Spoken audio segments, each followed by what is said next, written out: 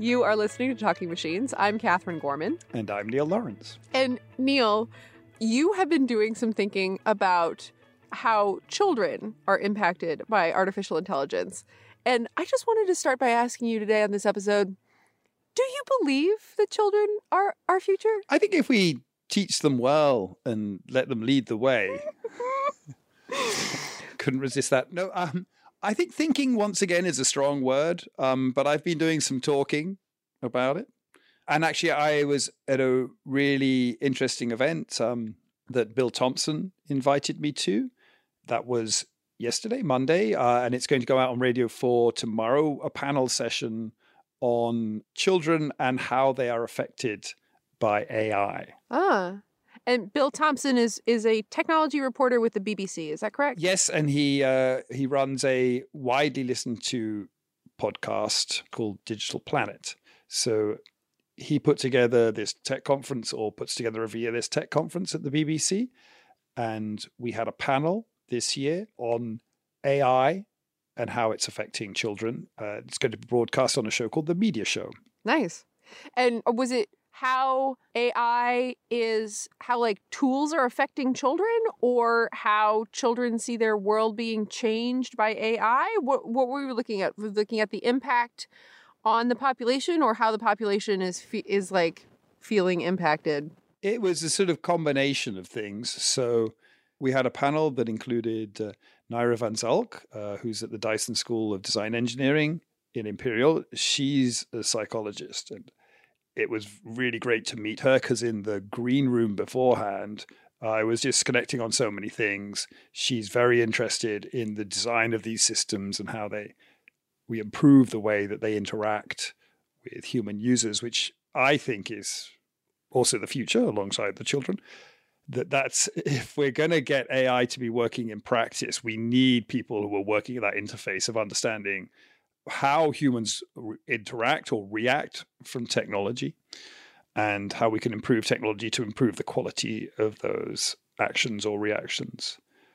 There was Anne Longfield, who is the Children's Commissioner, which is, I think, quite a senior UK government post worrying about children's issues.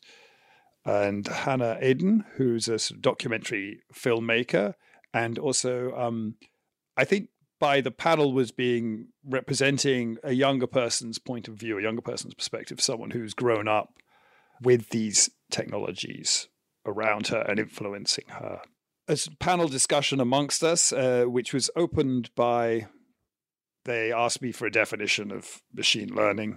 So I sort of gave that it's a data-driven technology, and that sort of pushed the conversation very quickly into being much more about data.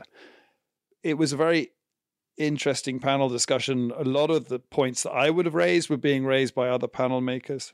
So Neera was sort of talking about the challenges with not being able to understand the impacts of the very rapidly moving data ecosystem. So this is something, and I said in the show, that I would call the big data paradox, which is this sort of notion that we're getting more and more data about more and more people, but we seem unable to understand society any better. So we're almost losing our understanding of society. So you see that in a number of areas. You see that in polls predicting elections, that we're not managing to make accurate predictions despite measuring people in more ways or having more access to information about people.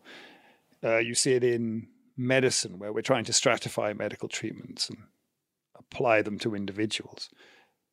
So I think that challenge is at the heart of our ability to judge the impact, particularly on, say, children.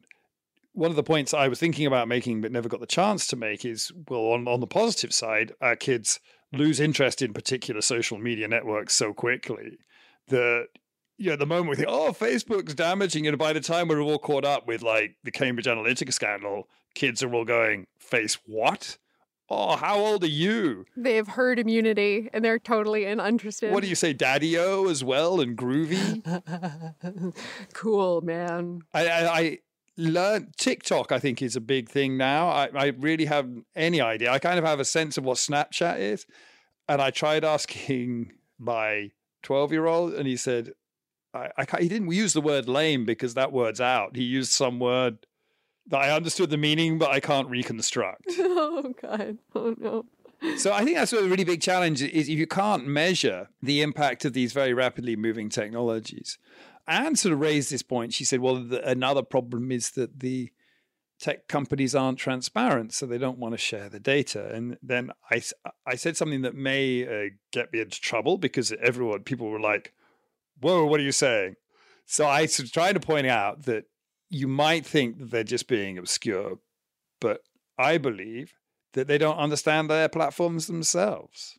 And that did freak everyone out. You could see the whole panel, like the panel did a sort of collective, what? And then I'm sort of left with, okay, now I have like some 30-second segment to try and explain the nuances of what I'm saying here. Because actually, for the first time, I was introduced as the DeepMind professor. And that's actually, I heard today, I overheard someone talking about the department, and they were gesturing to my office, and my office door was open, and they said, that's the DeepMind guy.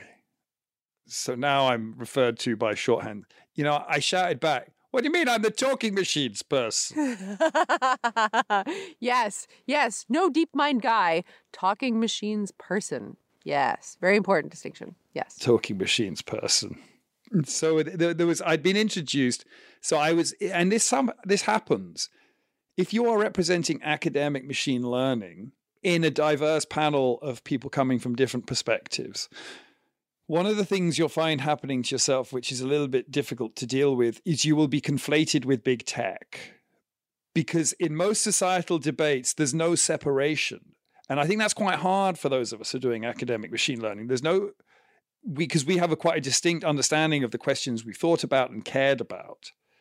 And think, well, we thought about this. We have people doing fairness. We have people doing this. We have reports that we wrote 6 years ago before you woke up to any of this, saying these things. No one cares.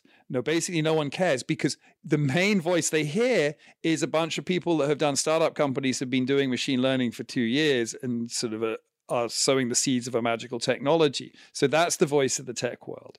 So whatever you think, people looking at you as a sort of nuanced person who's been caring about these subjects, forget it. All they see is that there's this conflation. So when I sort of said this thing, well, tech companies themselves don't understand, you worry about what the effect is. But I do think it's true that what we're deploying is so complex because we were talking about things like regulation. That often comes up. And I'm not against regulation, but I just worry that some of the regulation ideas people have are so naive and so unlikely to deliver anything and will push us into a point where we're doing more harm than good. So I tried to give sort of analogy. Well, at first I tried to describe why people don't understand their own systems because the complexity and the side effects, the downstream effects. What I should have really added is that the systems are integrated with society. So a full understanding of the system would understand the feedback effects, which I refer to as information dynamics. Rod Murray Smith has a really interesting project on this. He called it closed loop machine learning. And actually, Neera was there, who's working on this sort of thing. What is the effect of the thing you've deployed on society itself? Could that cause some sort of oscillation? And we know that happens in a closed loop system. So I was trying to sort of clarify that and then also trying to say, look, I'm not against regulation of big tech because I was also asked, what are these big companies, and don't we have to do something to control them with all this data? And I'm in sort of two minds about that. On one side, as I sort of said, very large companies such as Google, Facebook, and Amazon are bringing capabilities to small independent companies that they never had access to before. So you could now, you can start a little company like Made in Cambridge chocolates. You have to make them, right? And then you can advertise on Google and Facebook, and you can hit a worldwide audience. You can distribute on Amazon. You can actually choose something you want to do that like 30 years ago, you just couldn't have done. And I think that's very, very positive. But at the same time, there is a system of sort of large scale companies. And the question is, well, they get a lot of power and people want to think about how to regulate. So the best analogy I had for talking about regulation was, think of it as taking a drug to cure a symptom, one that doesn't cure the disease. So if you take a drug that's curing your symptoms, that may be okay, but it will trigger side effects. Or even if it is fixing the disease, it may trigger side effects. And at some point, those side effects can become worse than the disease itself for certain drugs. And I think that that's the type of subtlety of thinking that we need around these things. One problem is, and actually this wasn't very true of this panel. It was a great panel. I mean, afterwards we were like, yeah, we should do this all the time, I don't know, with each other. But I think one problem with these debates is they get into these, it's very easy to sort of invent regulations that are unlikely to work. And the one that I'm actually quite worried about is, and I mentioned this in the show, is that one of the things that is a forcing function for large companies is they are customer facing. So it's bad publicity if they're doing things that are not in line with the interests of people. The danger is you could create regulation that separates that. So there is a problem with alignment, I think, particularly with advertising. You're not necessarily aligned with your customers' interests if your main business is advertising, because you're effectively trying to get them to do things that they didn't know they wanted to do, and often that maybe they didn't want to do. So there's a challenge there, but there's a pressure that these are public-facing companies that if they mess it up, and that's, I think, why you get a lot of response to the debate from Google and Facebook. If you were to establish legislation that would mean that this was all pushed into a darker space, one where we couldn't see what was going on, you would get probably deeper challenges than we're facing at the moment. Yeah, absolutely. Or even worse, if you felt the problem was understood in one way, or regulators feel like they've got a good grasp on the problem if it's one way, but it's actually like slightly to the left of that. And then you've got this terrible drift that no one is paying attention to because they think they're paying attention to the right thing. I feel like when we have these conversations, it can be focused on what we know now, right? Do you think there was any sort of useful... what is it like with the Weather Channel in the States? Yeah. Don't you guys have forecasts? All it does is tell you the weather now.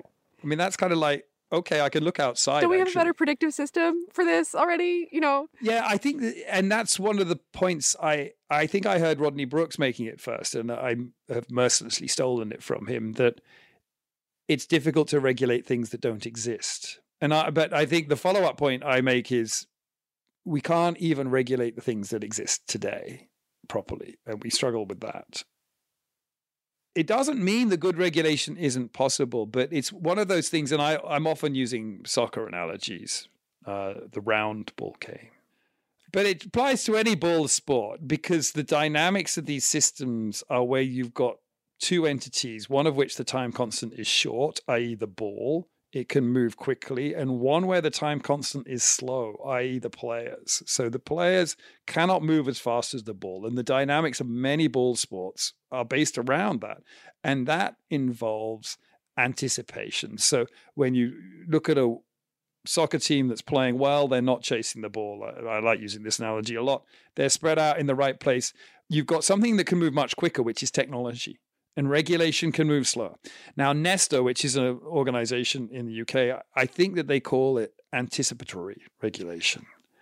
And I think that has the right sense to it. I believe you cannot pre-regulate, you cannot predict the future, but I like the fact that I think they use that word. I hope they use that word, because I think that that's the right sense. It's anticipation of where things are likely to be. And positioning the regulation or getting ready with ideas that are there, because with these, it is true that while things are quite slow moving in general, when they move, they can move very quickly. So there's often a window of opportunity to get something done. And if you haven't done the preparatory work to deal with all the sort of consequences, you will miss that window of opportunity. So that's kind of the same as like when the ball does come to the striker, they have a moment to get the timing right to knock it in. So they better have done a lot of practice. Yes, it'll be a half-hour show. I think we spoke for about 45 minutes, and it'll be cut back to half hour, and it will be out on Wednesday, the 9th of October at 4:30 UK time. And so it will be out before this episode. So it is out. It's there now. Go to the Media Show's website Well, we will have a link to that BBC radio piece on our website, thetalkingmachines.com.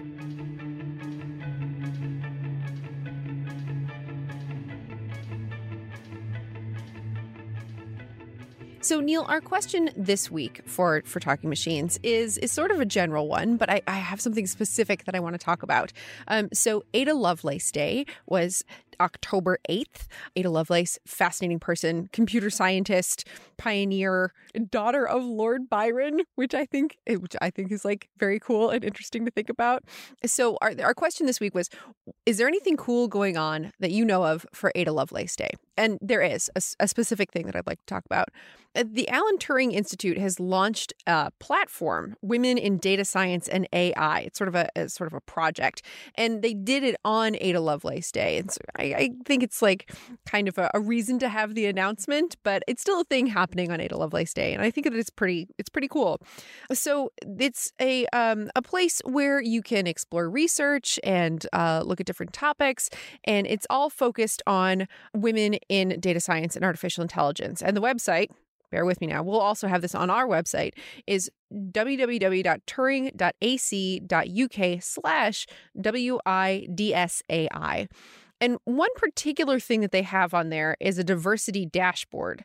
And this is a tool that companies can use to put a quantitative lens on how genders in their company are interacting. And it sort of feels like a rough tool, but one that will get the conversation started. And there are a couple of things that I feel like make it like a nice first step, but are perhaps a little broad.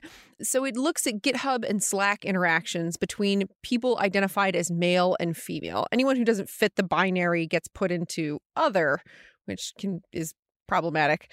And also the fit sometimes is decided by the gender of your first name, or what is the recognized gender of your first name, which also feels like it could be a little bit slippery and have a lot to do with who's doing the defining.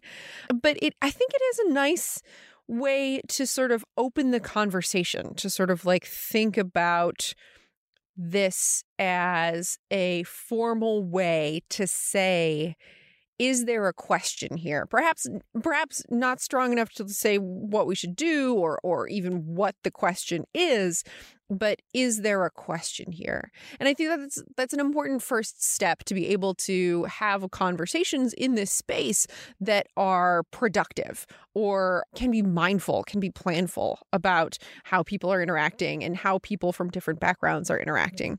But so I don't know. Have you taken a look at this? What do you think? Very interested in diversity, but I think there should only be one way of doing it. No, that would be...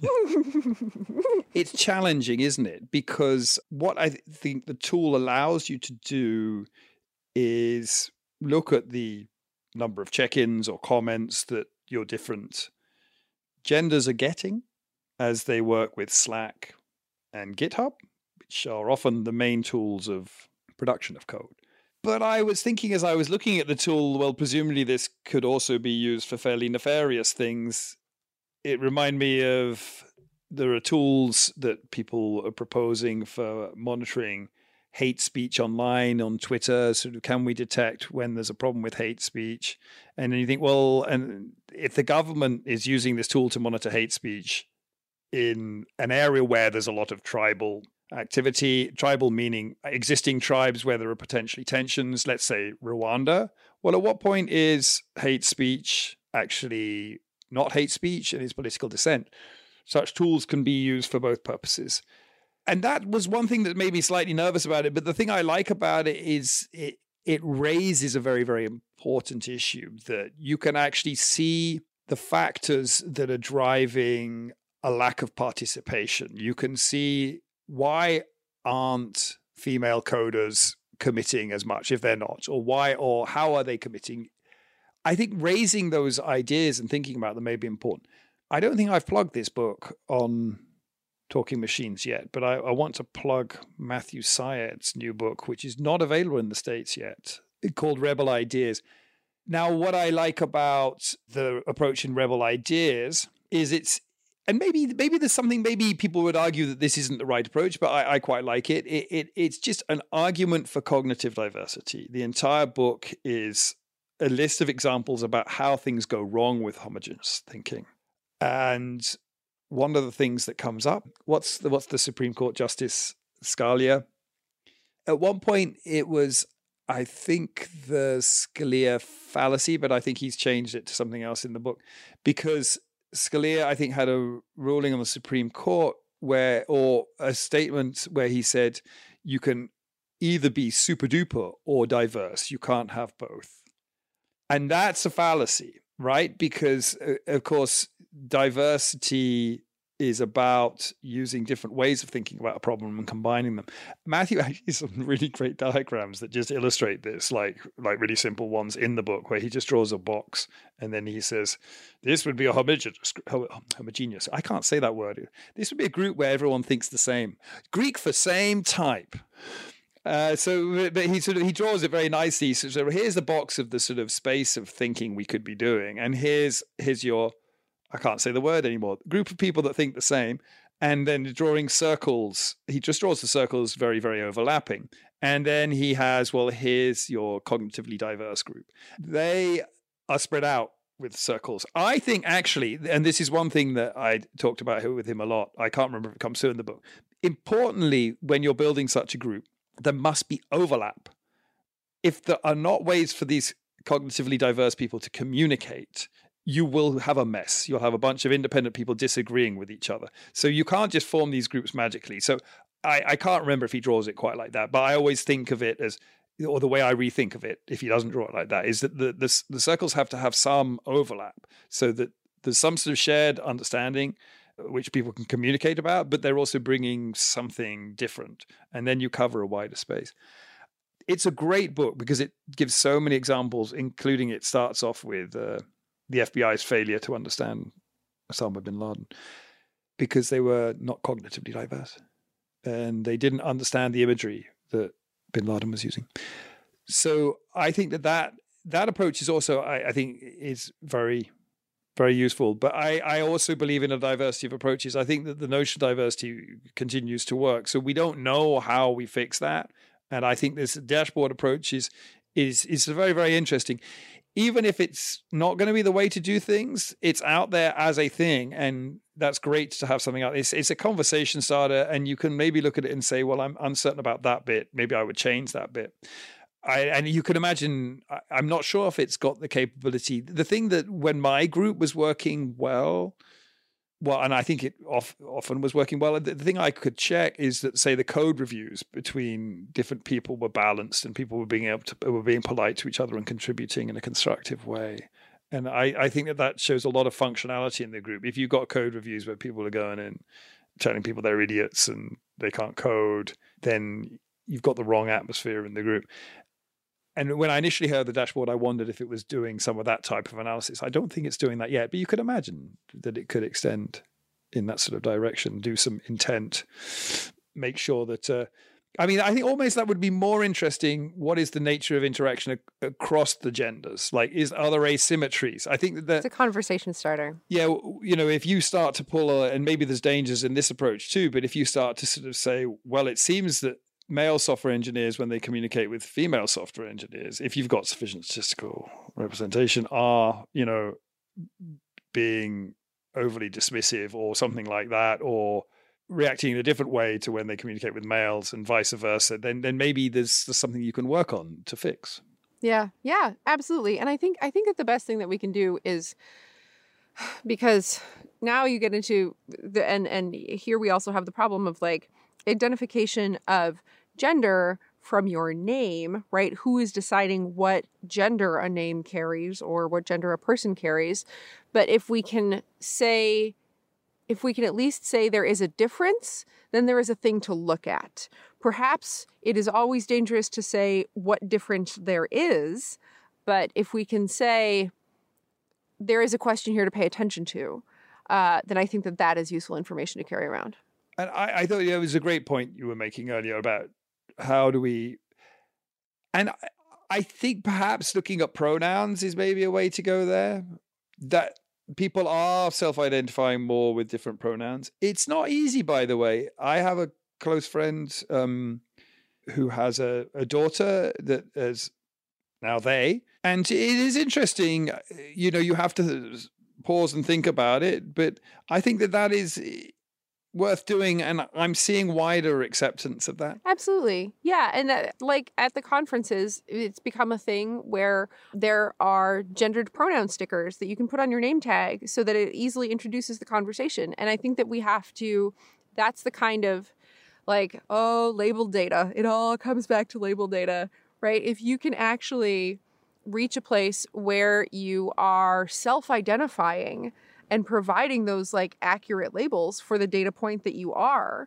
that's going to take a huge step forward. Then it crosses that boundary between being a data point of action and a data point of observation, right? If you are labeling your own data for the world, that is going to be closer to the truth that you experience than if someone is observing you and putting something on you. It takes a lot, though. But then there's this other complexity, which is, the thing I think you were hinting at earlier on. It's do I want to be identified for my commits, for my gender, or for the quality of the software I'm putting in? And this is so difficult because, of course, you want to be identified for the quality of the software, and that's the way we should be doing it. But unfortunately, we can't pick apart the depth and extent of the problem unless we have the labels sufficiently. Actually, there's a nice example of this that comes up with CVs. If you remove gender identity from a CV, then you don't know to compensate for the fact that someone potentially may have taken more time out of their career at particular stages due to being the main child carer. Of course, in an ideal world, absolutely, and that's the sort of thing people come, well, but child caring should be shared equally between the genders, and then this wouldn't be problems. Yes, well, unfortunately, it isn't, and it's quite widespread that it isn't. There are some wonderful examples we can give where it is shared more equally, or the main caregiver is the non-traditional caregiving gender. But the truth is the general case is the one that bakes in previous societal prejudices. So you sort of do need that information to unpick this stuff. Yeah, absolutely. One cool thing happening on Ada Lovelace Day, sort of a loose connection, but also go look up Ada Lovelace. Do that reading. Super cool. Just refresh yourself about amazing women historically in computing. That's right. We will have a link to the Alan Turing Institute's diversity dashboard and Women in Data Science and AI project on our website, thetalkingmachines.com. And if you've got a question about Ada Lovelace or anything else, you can email us at thetalkingmachines@gmail.com or tweet us at TLKNGMCHNS.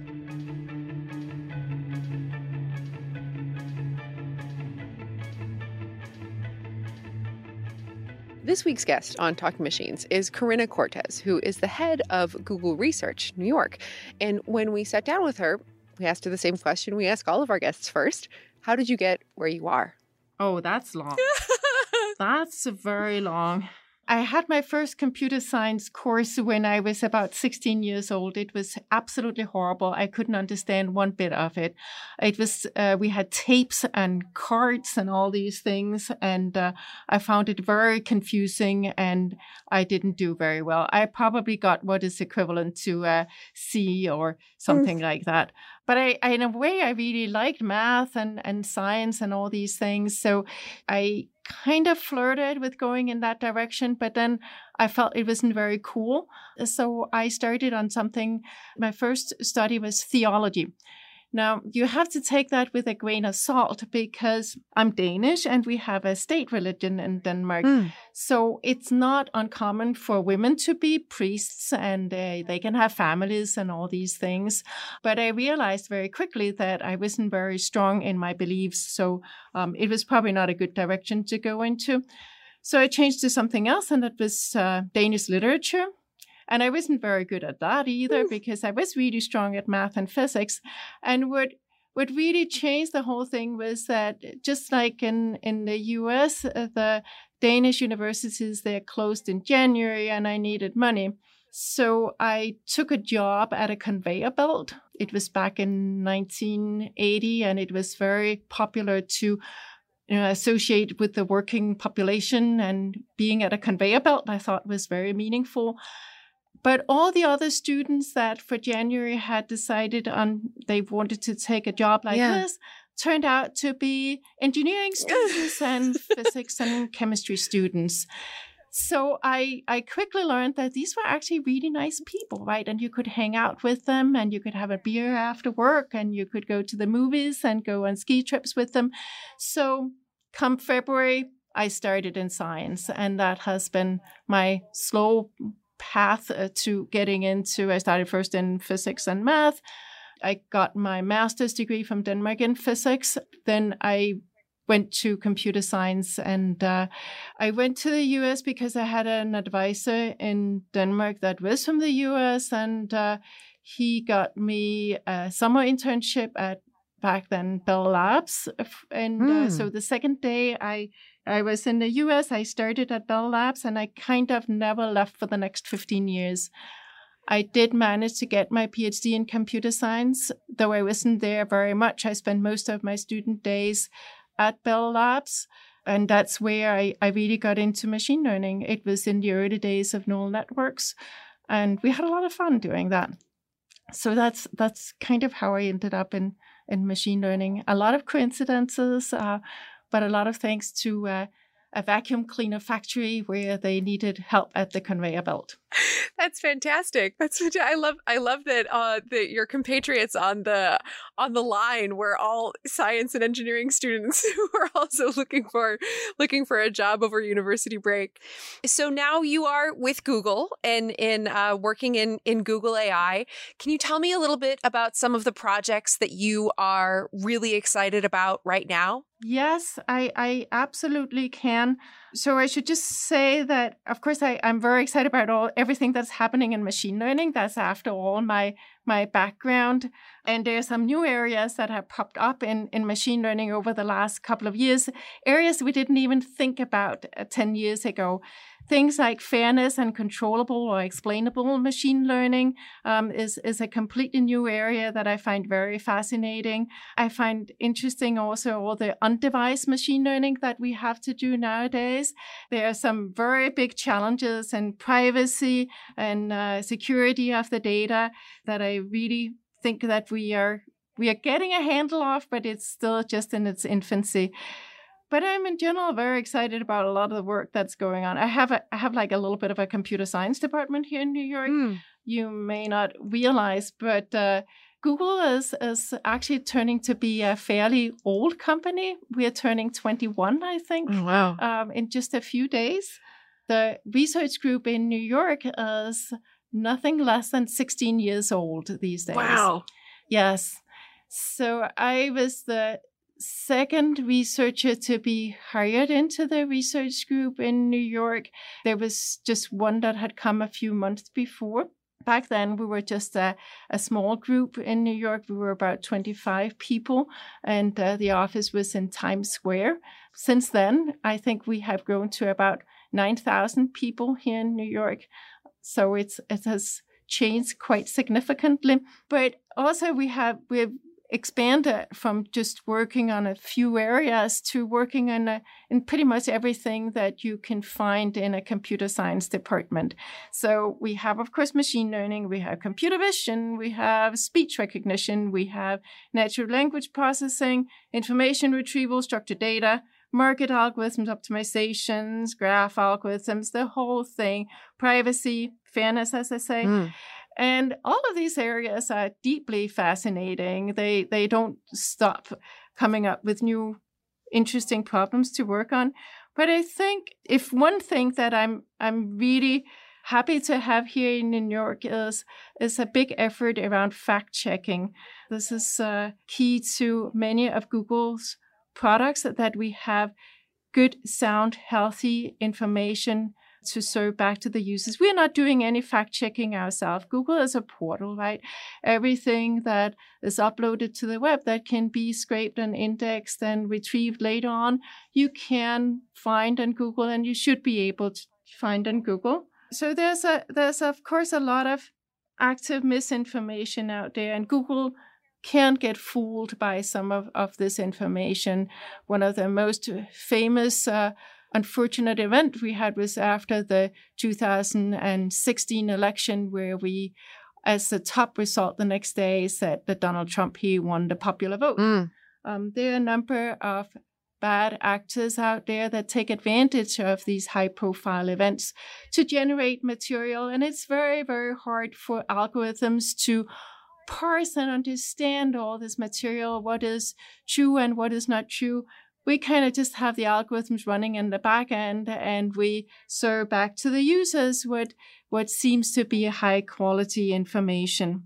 We've been working for a number of years now in collaboration with Bill Adair from Duke University, the International Fact-Checking Network, and schema.org, and come up with a markup language so that the computers have an easier time reading some of the fact-checking articles out there. A fact-checking article is typically about a statement that somebody has made, and there's an investigative journalist checks into the information and writes a verdict that can be pants on fire, or you name it. But it's, as I say, it's very hard for a computer to understand this article, to find out what was the verdict. And therefore, we have come up with this markup language that the journalist can attach to the fact-checking article that clearly states, there's a field for who said this, what was the claim, and what is the verdict on the claim. Now, when Google then scrapes all the web pages out there, then we come across this markup language, and we can now serve it back to our audience as a fact check. The good question is, of course, who is fact-checking the fact-checkers? Now, do we serve anything back as a fact-check just because it has the markup language on it? No, we don't.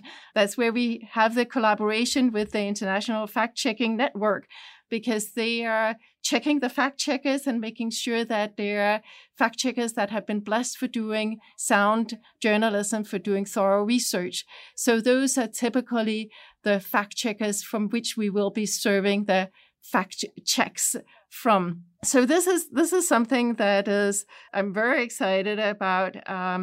We have also started a collaboration with the National Academy of Sciences, because there's a lot of voids in health information. What is factual, what is not.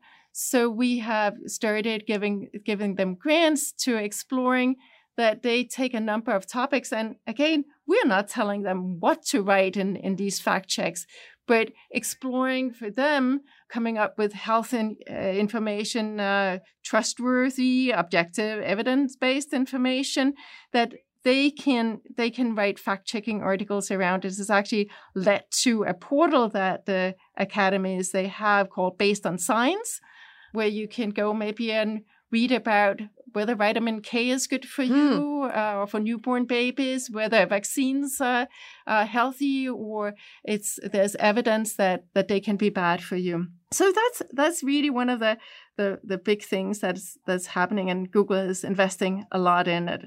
Both, of course, there's a lot of political information, but also try to broaden it out as much as possible to areas outside that. Yeah, absolutely. It sounds fascinating and truly amazing. Do you feel like this work around fact-checking and distribution of high-quality information is related to at all the movement in the field where we see more attention focused on the technical ideas of fairness and transparency? Are we seeing sort of a awareness in the practitioner community to move in this direction? And so we see more of the work being done in these areas, both technically and in terms of application, just because this is a direction the field needs to move in? I actually think that is a different area, because that is the science area where this is more the public opinion that we're trying to get information about political claims or health checks. The whole area around fairness is somewhat different. It's a very interesting trend because, as I said earlier, this is not something we thought about 10 years ago. Absolutely. And we probably should have thought about it. But we happily closed our eyes and didn't pay attention to it. It's actually a very difficult question, even for a company like Google, right? There are a lot of questions that are for the PR group of Google to take care of. I think as a researcher, some of the things that we can do is simply develop the algorithms. So the second that we have a good answer to what we should be doing, we have the algorithms ready. We can also tell people a little bit about what is possible algorithmically to correct for in the data. But I don't want to be the innocent person in the spectrum, because I really think the research community should focus and develop a lot of tools for detecting these biases and for correcting for them. But sometimes it can be a hard question to find out, what do you actually do? What is the right thing to do? And that's probably not where my research group shines the most. But we're very good at finding the algorithms. Yes.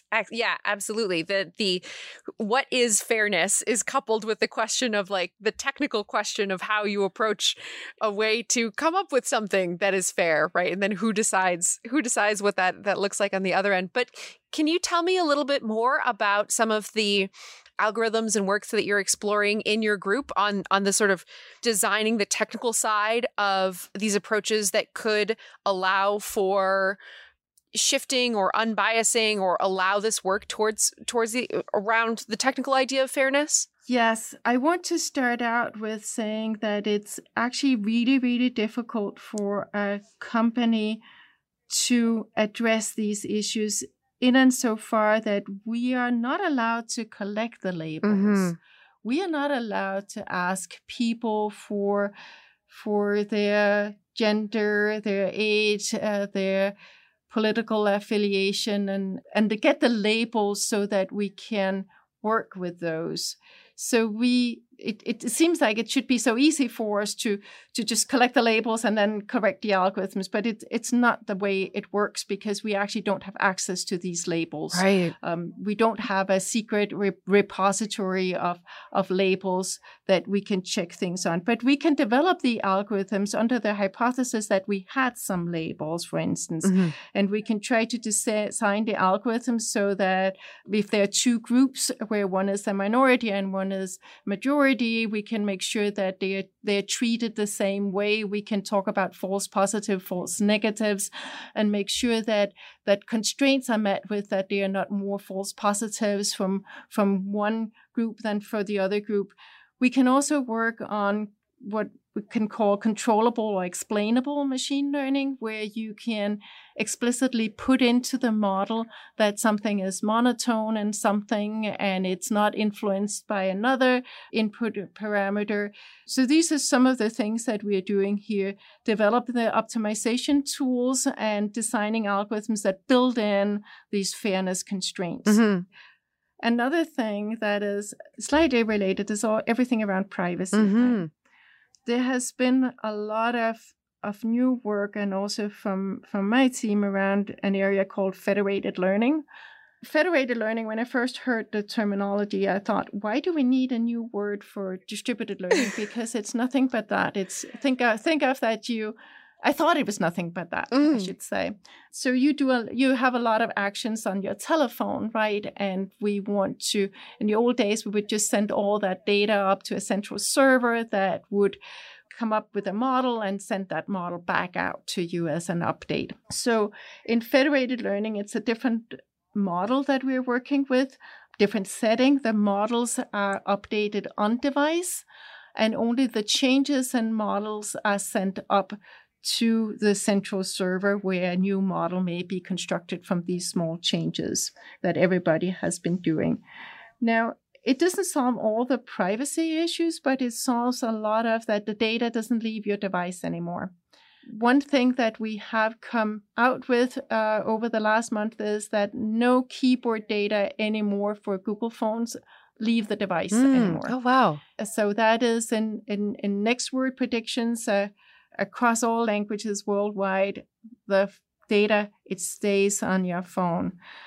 What we do send up to the server is the changes in models, but those we also have to add privacy to. We add noise to them so that your vocabulary doesn't go straight up to the server and gets blended into the model. So we work on how to put Privacy is typically noise, and that means that the model updates are not as good as they could have been had it not been added noise to it. But how do we add noise in such a way that the final model is still good, but we're hiding your private information? There's also a compression issue. We don't want to send too much information upstream to the server. Right. Typically, you have a better bandwidth going downstream. So how can we compress and still add noise? There can be issues around the distributional properties that you can imagine. The tech-savvy people are the ones that are very much on the network, and that's the gradients that you get. However, the final model is pushed out to everybody in the world, so they may have a different user profile. So how can we try to make sure that it's a model that's good for everybody? So those are some of the very interesting research and very challenging research problems that we are facing. But Google is getting somewhere. We are getting far. I mean, being able to turn off central logging for all keyboard data is significant. And we're very happy about that. Other on-device efforts that we have had to deal with is we started out in speech recognition many years ago, 16 years ago. Google didn't have speech recognition, and we built a very, very good, healthy algorithmic platform for speech recognition. And in came all these deep neural networks, right? Mm-hmm. And they revolutionized performance. I must say that for language modeling and speech recognition, they have been amazing. But there's a little but, and that's these models are often giant. Mm-hmm.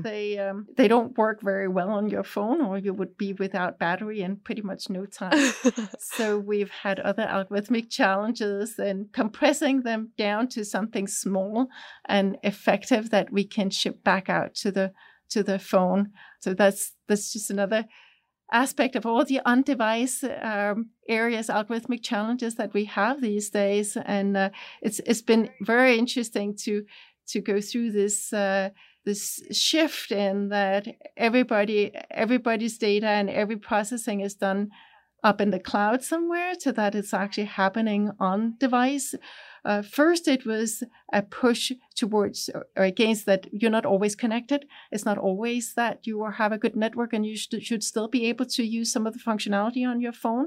But now it's increasingly also it's privacy, it's your data, it should stay on the phone. So how do we limit the interaction with the cloud? Nice. Fascinating. Do you think that it's the next big question to answer when we are thinking about federated learning and privacy and leaving information and data on the source where it was created as a way to address questions of privacy and things like that? Do you think that the next large stumbling block there is going to be simply around how we handle information, as opposed to how are we going to get better compute, or how are we going to move things faster, or how are we going to exchange packets more quickly? What do you think is the next big question that will open up many more actionable questions in this space, in this area? I think one of the big things that we are facing is trust. Because while we may be devising all these algorithms that ensures that the data doesn't leave the phone, we'll come out with announcements that it isn't. I'm not quite sure they will understand it well and take it for granted that this is actually what is happening. I think the stumbling block for us to get even further is easy mechanism by which people can see where their data is. It's like the TV ad, like it's 10 o'clock at night. Do you know where your data is? I really think that we have to come up with a set of tools where you can easily see that now I flick this single switch, and thereby the search results I get are completely different, and I can see there's an advantage for me and in turning back on the personalization, so that I get more relevant data. If we manage to create tools that allow people to trust and really feel that they're in control of where their data is, that's when I think that we can start doing some very interesting new things. But right now, I'm not sure that the trust is there. Mm-hmm. Do you think in order to build that trust, we'd need more education? We'd need the lay population who's using these tools, not the people who are making them, to be better educated about what actually happens to their information when they use these tools? I think we definitely need a lot of education. I'm not quite sure how we can reach outside the computer savvy people. That's going to be a UI challenge. Right. For us to overcome, because I think that you and I, we can maybe be convinced that things are happening the right way, but there's a lot of other people out there, and we need to make sure that they feel that we are doing the right thing. I'd like to have a lot more interactions also around privacy and security. It tends to be that the companies are maybe very private about what they're doing. We're doing a lot. And it's a pity the world doesn't know more, but we are actually doing a lot, and I'm hoping that maybe we can build some challenges that academia can solve together with us, so academia can get a better insight to what we have done already and how they can help us get the next step forward. I'd like to invite everybody to, if they work in this area, to come visit us here in New York. There's not enough knowledge about how wonderful New York has become as a tech scene.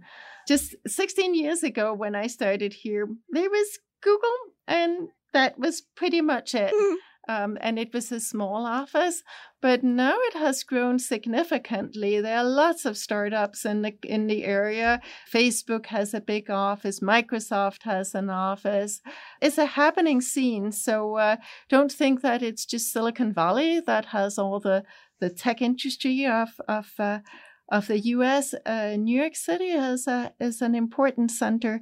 So I just will encourage everybody to consider that for their next tech stop. Absolutely. And do you feel like, how is the culture different in the tech scene in New York from Silicon Valley? I feel like the culture in Silicon Valley gets a lot of attention and sometimes gets shown to be kind of absurd.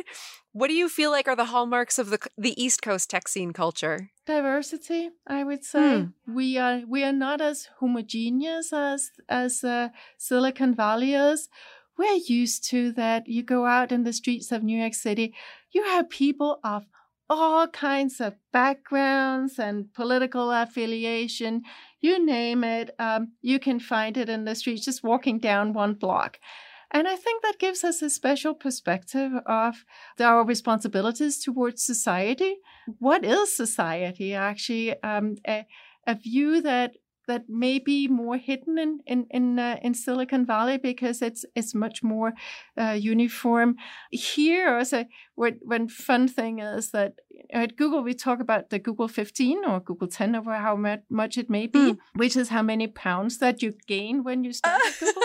Because there's food all over, right? And people just can't control themselves. It's very good food, I should say.